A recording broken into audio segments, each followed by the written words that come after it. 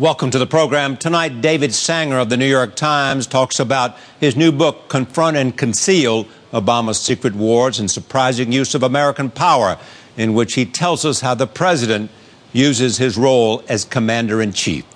So what have we learned about Barack Obama? The first thing is, the fascinating thing about this president is the paradox that he has no problem pursuing an engagement approach while also quietly pursuing, secretly pursuing these covert activities that are quite hawkish. And he sees them as complementary.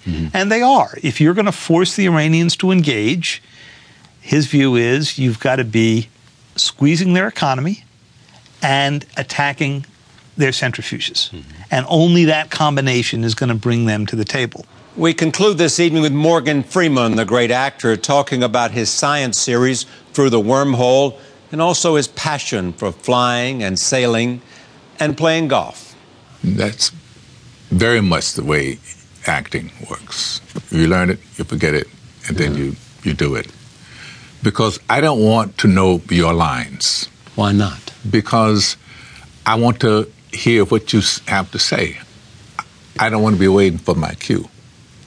I see. So you want it to resonate within you. Yeah. You want to listen. I want to listen. David Sanger and Morgan Freeman when we continue. From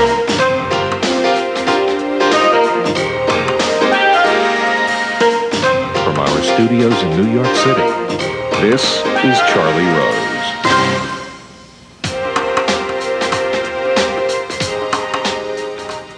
Barack Obama won the 2008 presidential election, vowing to repair America's image abroad.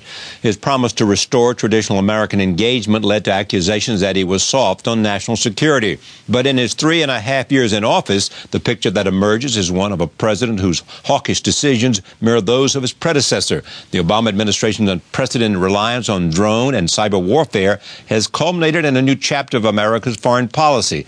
David Sanger is the chief Washington correspondent of the New York Times. In his new book, he looks at the ways President Obama's foreign policy has surprised his supporters and opponents alike. It is called Confront and Conceal: Obama's Secret Wars and Surprising Use of American Power. I am pleased to have David Sanger back at this table. Welcome. Thank you, Charlie. Great to be back. I said to you as you sat down that often good books begin with a good question.